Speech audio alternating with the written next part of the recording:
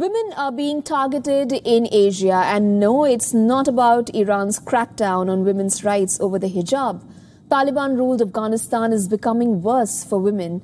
In the latest diktat, Afghan women are not allowed to drive or travel in taxis without burqa or a male companion. A headscarf is just not enough in Afghanistan. The Taliban is punishing cab drivers for transporting women not covered up in burqas. As a result, fewer women are traveling in cities and the situation is grim. Just listen to what this 28-year-old Gulnoor, a school administrator from Jalalabad, told WION. मैं वहाँ से होके आई, जब वापसी में मैं आ रही थी तो मैं अकेले ऑटो वाले के साथ थी। तो उन्होंने ऑटो को रोका और कहा कि क्या है? मैंने कहा क्या है? कहते हैं कि क्या लग रहा है ये तुम्हारा? मैंने कहा क्या, कुछ भी नहीं लग रहा मेरा। तो ड्राइवर है, एक आदमी है जो ड्राइविंग करता है, मुझे सवारी है मैं उसकी, और क्या लगना चाहिए मुझे इसका? तो कहता है कि इस्लाम के नाम पे तुझे कोई चीज तुझे आती है कि नहीं आती?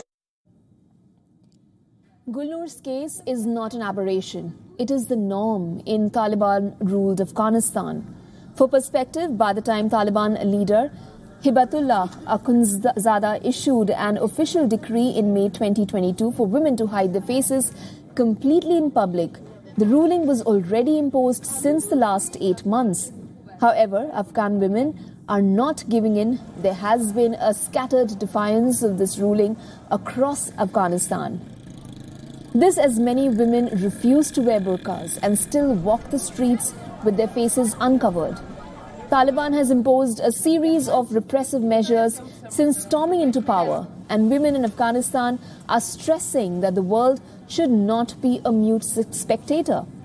They need the support and solidarity of the global community, and they need it now.